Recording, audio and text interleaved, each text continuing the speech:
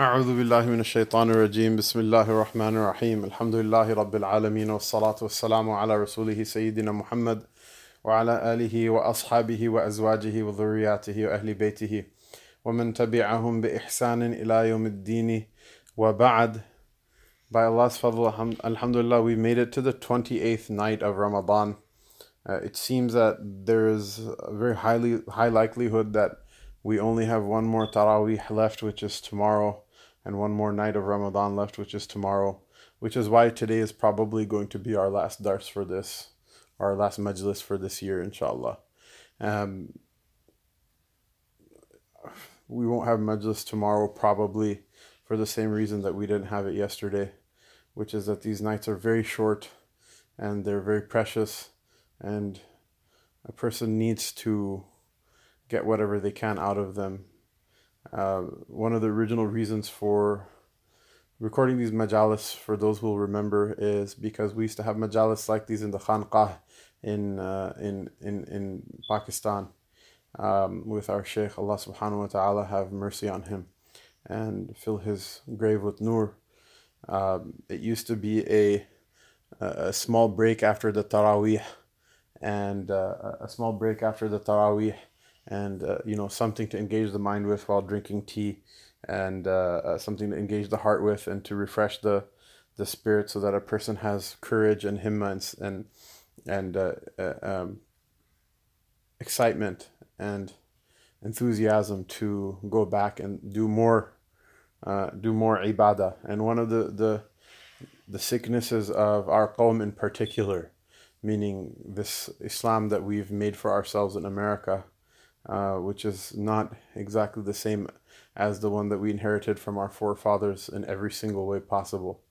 One of the sicknesses that we've made for ourselves in this Islam that we practice here is that we run away from ibadah, from the worship of Allah Ta'ala, like we run away from as if it's death itself, and not a good death either.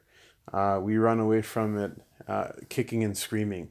So if there's two fiqhi opinions, one for reading 20 rak'ahs and one for reading 8, we'll pick 8 just because, we can say lip service whatever we want to with regards to how strong the dalil is and all this other stuff, but we'll at the end of the day intuitively pick 8. Why? Because there's less ibadah in it. And if someone says you have to take off your socks or you wash your feet, we'll keep the socks on and wipe over them. Why? Because there's less ibadah in it. And if someone tells us that you have to give less versus more, we'll give less because there's less ibadah in it. And if somebody tells us that we have to, do anything, it's just this kind of weird phobia that we have of acts of worship. And I think it's deeply ingrained in the kind of like internal conflict that we have between wanting to be modernist and fit in with the kuffar and with the munafiqeen, and you don't want to fit in with them, because if you fit in with them, they're going to be in Jahannam forever, and that's not a good place to fit in. And so, but at the same time, that's who we have to work with. That's the jobs we go to. That's the school we go to. That's what I mean. To be very frank, those are our relatives. Those are our, those are people we pray with amidst in the masjid. I mean, oftentimes, especially with some of the more screwball khatibs that we have floating around, and those are the people that we pray behind oftentimes.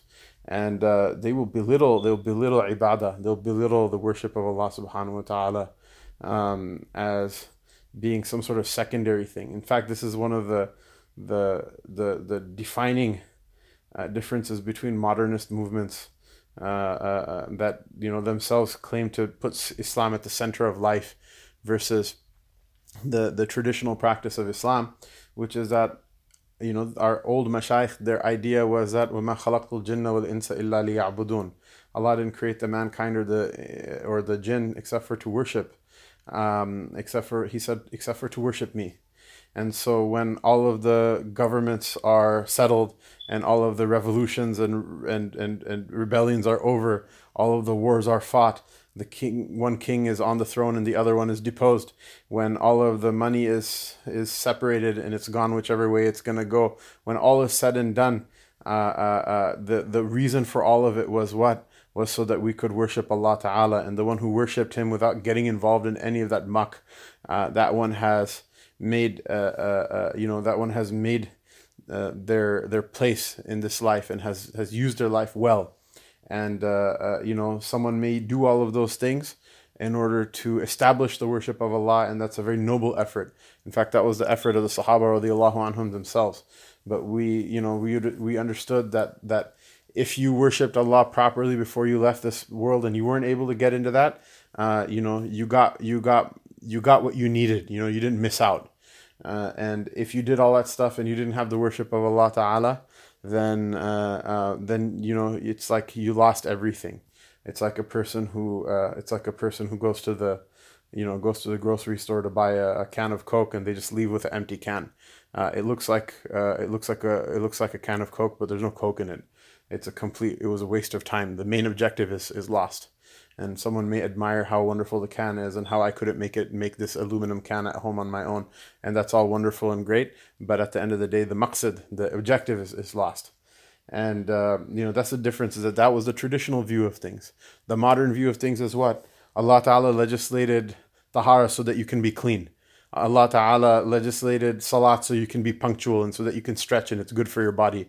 Allah Ta'ala legislated the consumption of halal meat, and so the Muslims can have their own economy. And Allah Ta'ala legislated zakat, so that we could be financially self-reliant, and so basically everything that was supposed to be, why? So that we can show our love to Allah Ta'ala. All those things, they actually substitute them for some sort of dunyawi benefit. And the biggest sellout is the one who's sitting at home and worshipping Allah subhanahu wa ta'ala, because if you worship Allah but you don't make the new caliphate, or you don't make the new state with a president from your party or whatever, then you're a munafiq and you're a kafir and you're a sellout and you're whatever, you're a useless Muslim.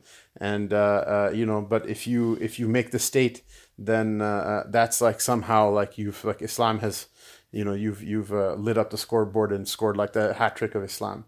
And in that vision, or those two competing visions of Islam, I know exactly where I feel the haqq is and the barakah is. And when I hear the book of Allah Ta'ala and its ayat being recited, and I reflect over the life of Rasulullah Sallallahu Alaihi Wasallam and his Sahaba Radiallahu Ta'ala Anhum, I feel like it's a no-brainer, which one of them is superior than the other. And, alhamdulillah, mashallah, if somebody wants to tell me about the importance of khilafah and the proper stewardship of the governmental affairs of the Muslims, alhamdulillah, mashallah, by Allah's fadl, I never belittled that. And our mashayikh did more actual practical progress work toward that than a lot of the jackals and hyenas that squawk and cackle and laugh out in the public, trying to pretend to roar like the lion. So alhamdulillah, mashallah, I don't feel like there's a need to prove any of those credentials. And if somebody wants to call me like a quietist Muslim or something stupid like that because of what I just said, that's their problem. But this is the tariqah that we've learned from our mashayikh, and those were the ones who are the last vestiges of authority in the deen of Allah subhanahu wa ta'ala.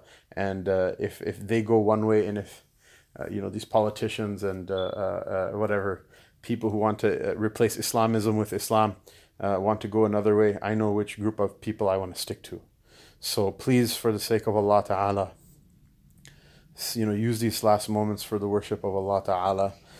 Say the tasbih, say the tahleel, subhanallah, la ilaha illallah, say the tahmid, alhamdulillah, right? Say la hawla wa la quwwata illa billah.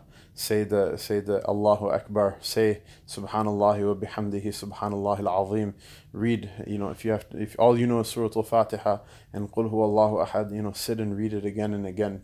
For the love of Allah Subhanahu wa Ta'ala. Darken the room, make wudu, sit, face the Qibla. Even if you don't know any of these words, it's an act of worship just to close your eyes and face the Qibla and think, make tafakkur and tadabbur, think and reflect on how much you love Allah Ta'ala. Think and reflect upon all of the beautiful things Allah gave you and how thankful you are. Think and reflect over if, Allah gives you life, and, make good intentions. If Allah gave me life, I would like to go to Hajj. If Allah gave me life, I would like to sponsor an orphan. If Allah gave me life, I would like to teach someone how to read. If Allah gave me life, I would like to help my neighbors. If Allah gave me life, I would like to do this. These things are all acts of worship. Reflect on how sad you are and how much you regret your sins and the mistakes that you made, and ask Allah for forgiveness. And you keep asking and He'll keep forgiving. If you have the himmah, the courage, then stand up, turn the lights out, stand up and, pray 2 rak'ahs, and know that when a person is in sajda, they're closest to Allah. And that's the time that you have to speak to Allah Ta'ala. Ask Him for something so that He can give it to you. And feel the joy and the ecstasy of those few moments when you know that the Rabb Tabaraka Ta'ala entered you and let you enter into His court, when your forehead is touching the floor, that you have entered His proximity. You've entered the sacred place, the holiest of holies. There are entire ummahs of people that were not allowed to make sajda to Allah subhanahu wa ta'ala. And here you are, you've made sajda to Allah and you've entered into that sacred proximity. So now that you're there, you may as well ask for what you need and ask for what you want. Because as long as you ask, Allah will keep giving. And be happy about that. Be happy about that. Go to Jummah early.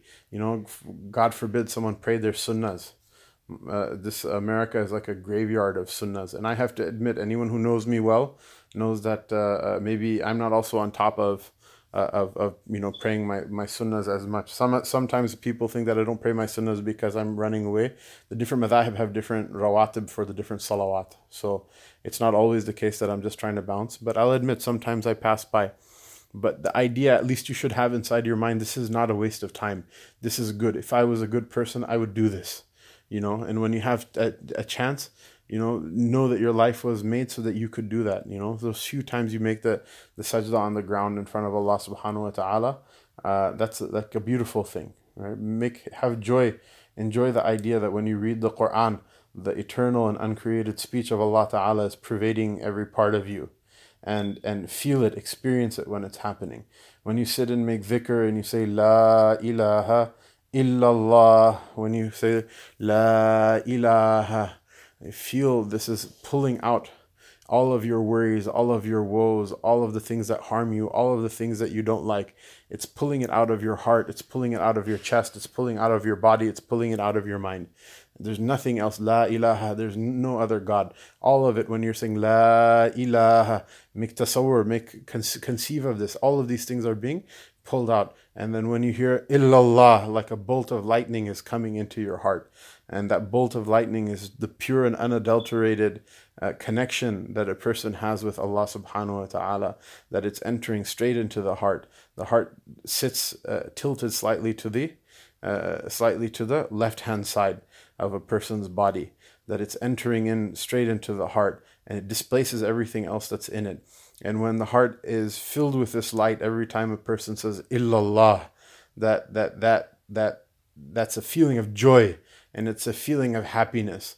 And it's the thing that you've been looking for. It's the thing that made you happy, that you looked for when you received a present as a child, or when you first met your spouse when you got married, or when you received some sort of award, or when you eat the food that you like. All of these joys and all of these happinesses were just there so that you can understand that there is a joy that's above all of these other joys, and this joy is all of those joys put together, and it's even more than that. And feel it enter into your heart, that this is the happiness and the sa'ada and the joy, that the falah, because of which, through which I'll have all of those other joys, but this one will still make all of them else. All the other ones, they feel like nothing. And, a person might be like, look, dude, that's good and stuff, but, I don't get that. I don't feel that when I say La ilaha illallah. And I don't get that when I read Quran. And I don't get that when I'm praying and I'm doing my ibadah. And that's fine. That happens also to people. This is a spiritual condition that happens to people, that sometimes people don't enjoy their their ibadah, their acts of worship while they're doing them. But the idea is that whether you enjoy it or not, you'll enjoy it one day. Yawm al-Qiyamah, you'll enjoy it. Imagine a person who doesn't get pleasure out of their acts of worship, but they still do them punctually out of love for Allah subhanahu wa ta'ala. Who's more worthy of receiving reward? Which mother loves her child more? Or which mother is more heroic in her love? The one whose child is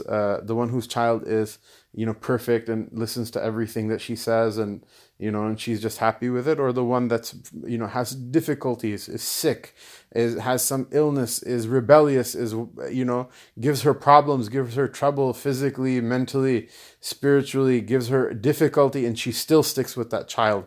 Which mother's love is more perfect and more deep and more profound? And there were from the prophets alayhimus salam, and there were from the awliya of Allah Ta'ala, those from the prophets who were sawn in half by their enemies, and they never thought for a second to utter a complaint against the Lord. And there were from amongst the awliya Sayyidah Asiya alayha salam, who's mentioned in the Quran, not by name, but she's mentioned in the Quran that she was the wife of Fir'aun, and she believed in Allah subhanahu wa ta'ala, and they tortured her, and to relieve her from her torture, Allah subhanahu wa ta'ala showed her her place in Jannah, and her house in Jannah, and she smiled, and she was happy about it. And it was so beautiful that it made her forget her torture while they were torturing her to death. And they thought she's lost her mind. She's completely lost it. But it wasn't that. It's the mahabba and the love of Allah Ta'ala that overwhelmed that very painful experience that she was going through. There are awliya of Allah subhanahu wa ta'ala in this ummah that wept and for joy when receiving martyrdom in the path of Allah Ta'ala. There are those people in this ummah that wept for joy at the time of death.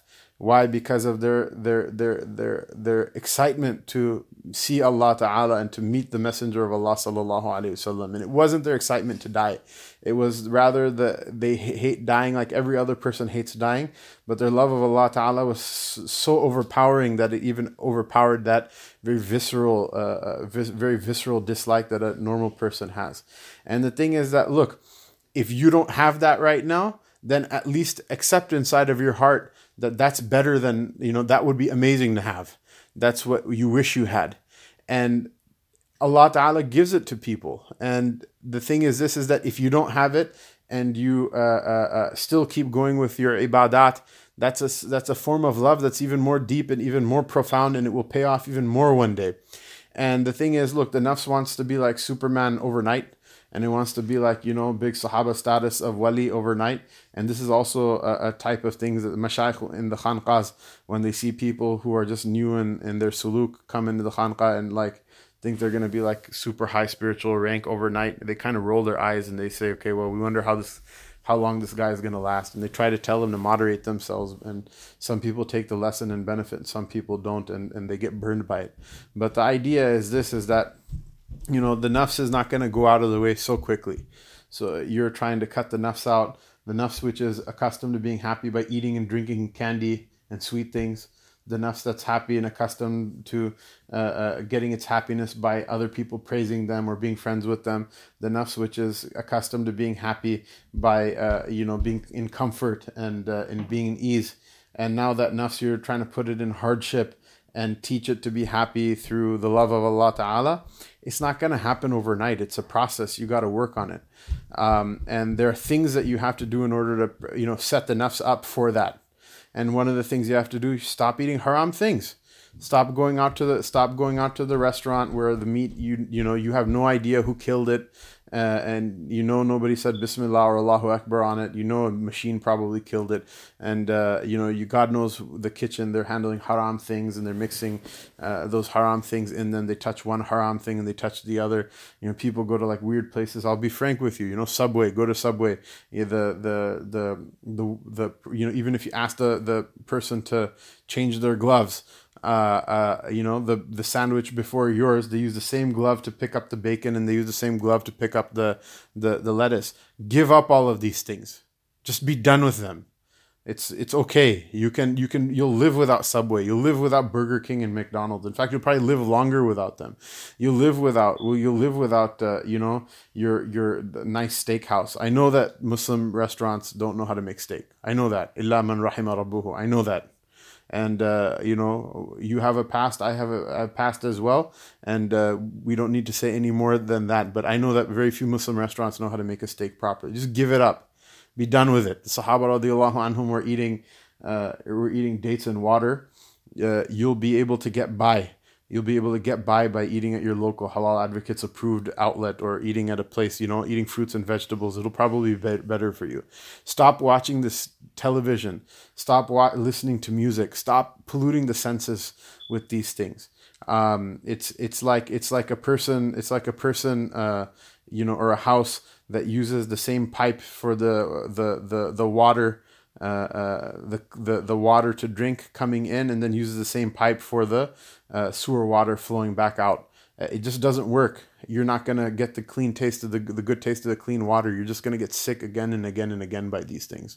And the eyes are just like the direct highway, express lane into the heart.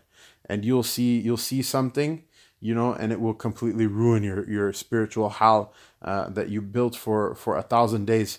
It will completely ruin it. It will completely ruin it. You'll see the face of somebody. You'll see someone's property. You'll see someone's car. You'll see someone's house. You'll see some piece of dunya, and it will completely displace all of that spirituality from your heart. It'll completely get rid of it. So stop. We got to stop harming ourselves like that.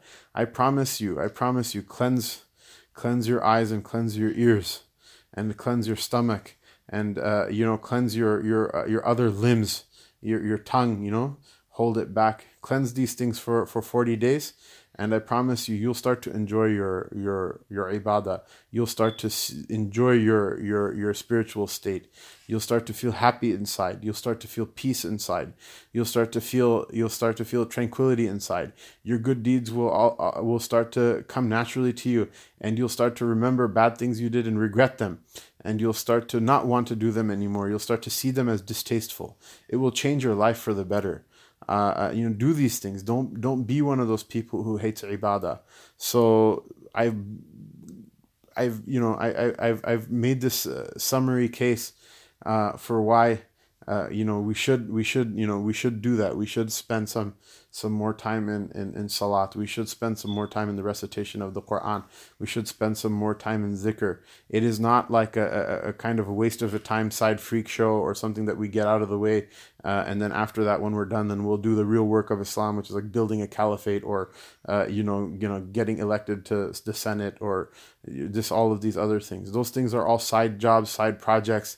If there's benefit in them, the Muslims will come together and make mashra and consult with one another, and they'll designate a group of people to do those things, and those people, our prayers are with them.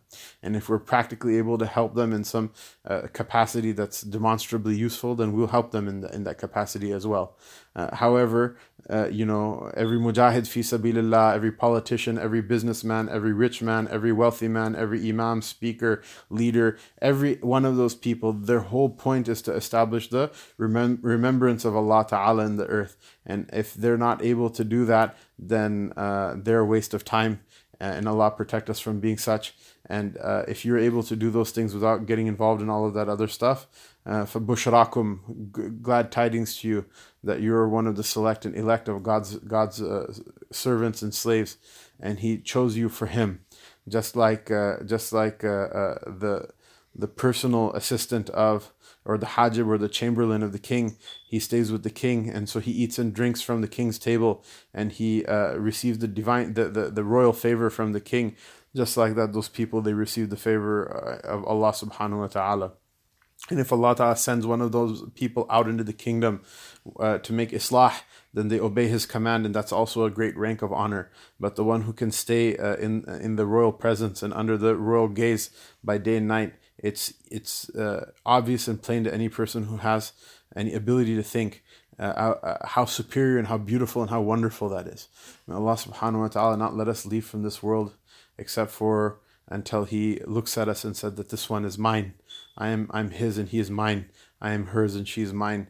Allah Ta'ala look at us with the look of the one who loves, and give us that we should look at Him, the look of the one who loves, and Allah Subhanahu wa Ta'ala make that our eternal state.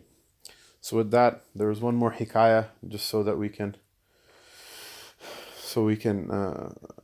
keep the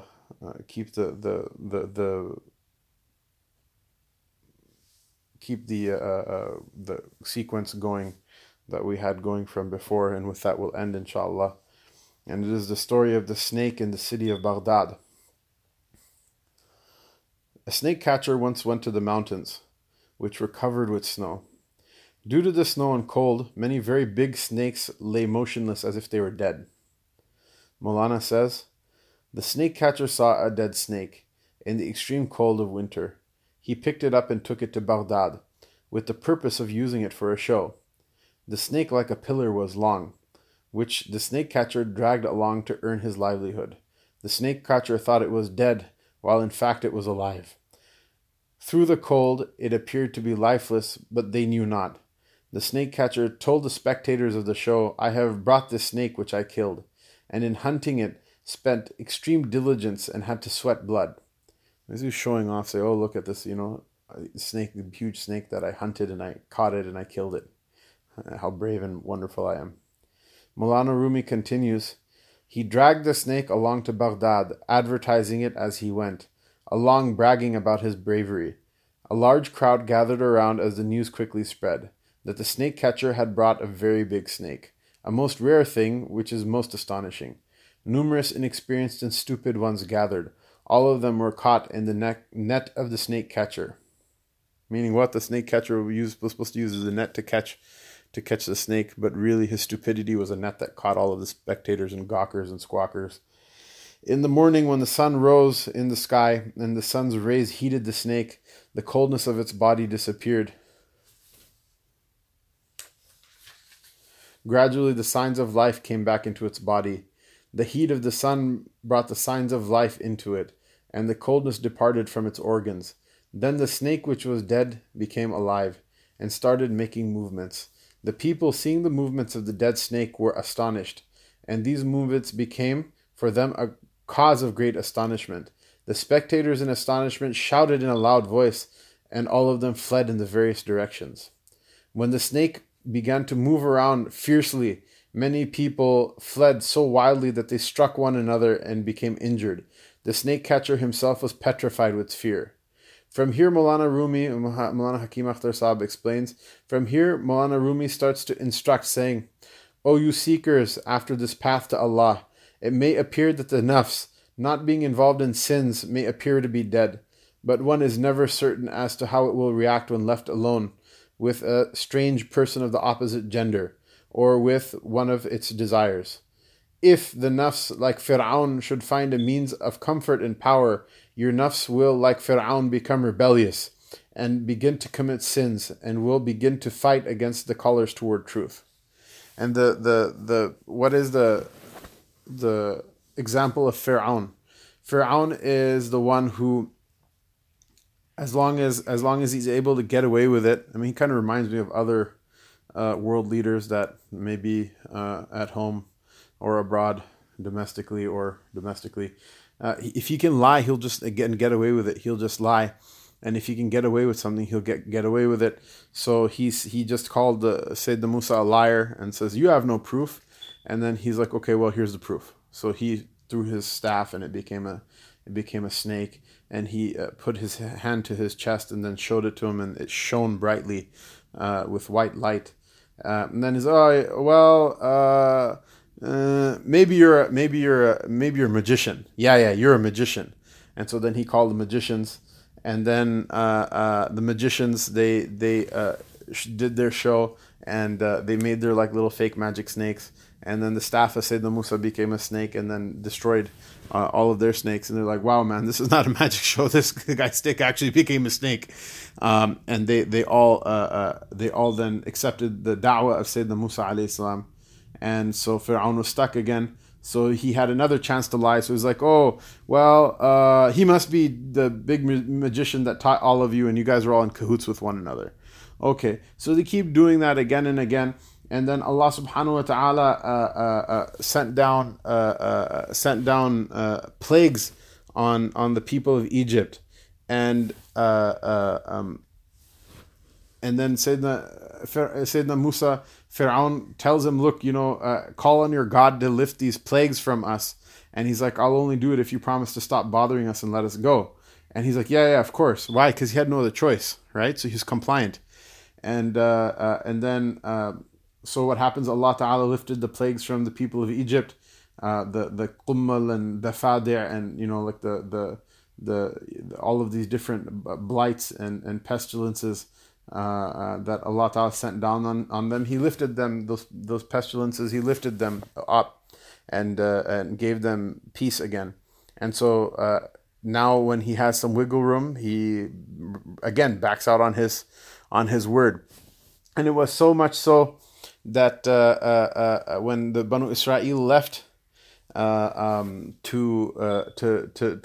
from Egypt in order to go to the Holy Land, and the hosts of Fir'aun were barreling down on them, and Allah Ta'ala gave the honor to Banu Israel that the staff of Sayyidina Musa alayhi salam touched the water and parted the seas, and they went through the dry pathway in the middle. And once they got out, and Fir'aun and his army were inside the sea, and the sea was crashing in on him, he was struggling. He was trying to say what? He was trying to say that I believe now. Now I believe in the God of Musa alayhi salam, that there's no God except for the God of Musa alayhi salam. So the idea is that was obviously too late for him. But the nafs of Fir'aun is like every nafs, which is if you give it space, it's gonna go crazy and it's gonna start saying, Ana rabbukum al-a'la, which is something that Fir'aun actually said, that I'm your Lord Most High, that I am God. Every nafs has that potentiality inside of it. But if you keep your foot on its neck, and when it starts to misbehave, you put the pressure down on it, then it will be, it'll be a good boy. It will be nice. Your nafs will be nice, and your nafs will recognize the truth. So that's what Maulana Hakim Akhtar Saab, he said that Maulana Rumi said, if the nafs like Fir'aun should find a means of comfort and power, your nafs like Fir'aun will become rebellious and begin to commit sins and will begin to fight against the callers toward truth. And so you have to just be careful with it. Don't think that, mashallah, okay, I'm on a winning streak. Ramadan was amazing. Like this is something that will happen on Eid day or the day after Eid for many people. Mashallah, I'm a pious person. You forget what your hal was before, in Sha'ban, or, you forget what your hal was before Ramadan. So I'm a pious person. I've been doing this 20 rak'ahs on top of my 5 daily prayers every day and reading my one sapara after the other, one juz after the other. And I'm just, I'm hitting it real hard, mashallah. And I'm a good person. And then once you trust yourself that you're a good person, and you give your nafs a little bit of space, then it's like that snake that you thought was dead, but it wasn't dead. It was just hibernating in the cold. And so the rays of light hit it, and it will get up and it'll just start biting. It'll start biting other people. It will start biting you. Allah Ta'ala protect us from that snake. Allah Ta'ala protect us from that nafs. It's not dead. So you just keep it in check. Allah Ta'ala give all of us tawfiq. Allah Ta'ala give me tawfiq. Make dua for me. I make dua for you. Everyone say Ameen. If Allah Ta'ala accepts from one of us, then may He accept from us all. Don't ever give up hope, even until the last dying breath. If you you're like, well, this nafs has been misbehaving, and no matter how hard I try, it's been misbehaving until my dying breath. Somewhere in the back of your mind, keep making those du'as. Because Allah Ta'ala will accept it. Allah Ta'ala will accept it. Maybe even if it never happened in this world, the fact that you kept asking will be, at the very least, it will be an occasion for your forgiveness. And it's not good to just have thoughts like that and then like just go ahead and excuse yourself for behaving badly for the rest of your life. but keep struggling, even if you lose every time. The fact that you kept struggling and kept asking, that also will be a great maqam on the Day of Judgment. It will be a great maqam on the Day of Judgment. We have to believe that. Lesson. Maulana Hakim Akhtar says in this story, Maulana Rumi gives a very important lesson for the seekers on the path to Allah. Never be completely sure about the state of your nafs. In its natural state, it is inclined toward evil. Even if through the company of a shaykh and a long life of spiritual efforts, the nafs appears to have changed toward good, still do not be at ease with it, and still do not be unmindful of it. Do not become negligent in taking precautions. Do not become like some foolish Sufis who have, for a long time through the efforts of zikr and other spiritual vigils, seen their nafs having become accustomed to subjugation, so they started to become at ease and unmindful of its dangers. They started becoming involved in mixing with other people of the opposite gender or people of perverse attractions. They thought that the desire to commit sin would not overpower them. Hence, why should one not look upon these beautiful people with clean looks? They did not know how the tragic result would be. They became disgraced in a bad way. The nafs which appeared controlled and dead came alive again with the warmth of the sun of their attractions. And the looks which were supposed to be quote-unquote clean looks turned out to be dirty and prohibited. In the end, the snake of the nafs bit them, and from the path of the truth they were rejected and became disgraced. For this reason, our elders have stated that no matter how old a person who seems to fear Allah should be, one should, up until his death, not be negligent of precaution against the nafs. Khaja Azizul Hasan Majzub says, in translation, have no trust in this nafs, O you devout one. Negligent of it, remain distrustful of it. Look at the snake of your nafs. As soon as you are negligent of it here, it will bite you there. A dog, no matter how trained it becomes, does not take the chain off of its neck or let it become slack. A trained dog will remain a dog. Do not remove the chain from its neck. May Allah grant us divine guidance to remain watchful over our nafs until our very last breath on this earth. Allah Ta'ala give tawfiq. Allah Ta'ala give tawfiq. Allah Ta'ala give tawfiq. Wa sallallahu tabaraka wa ta'ala wa sallama ala Sayyidina Muhammad wa ala alihi wa sahbihi ajma'in.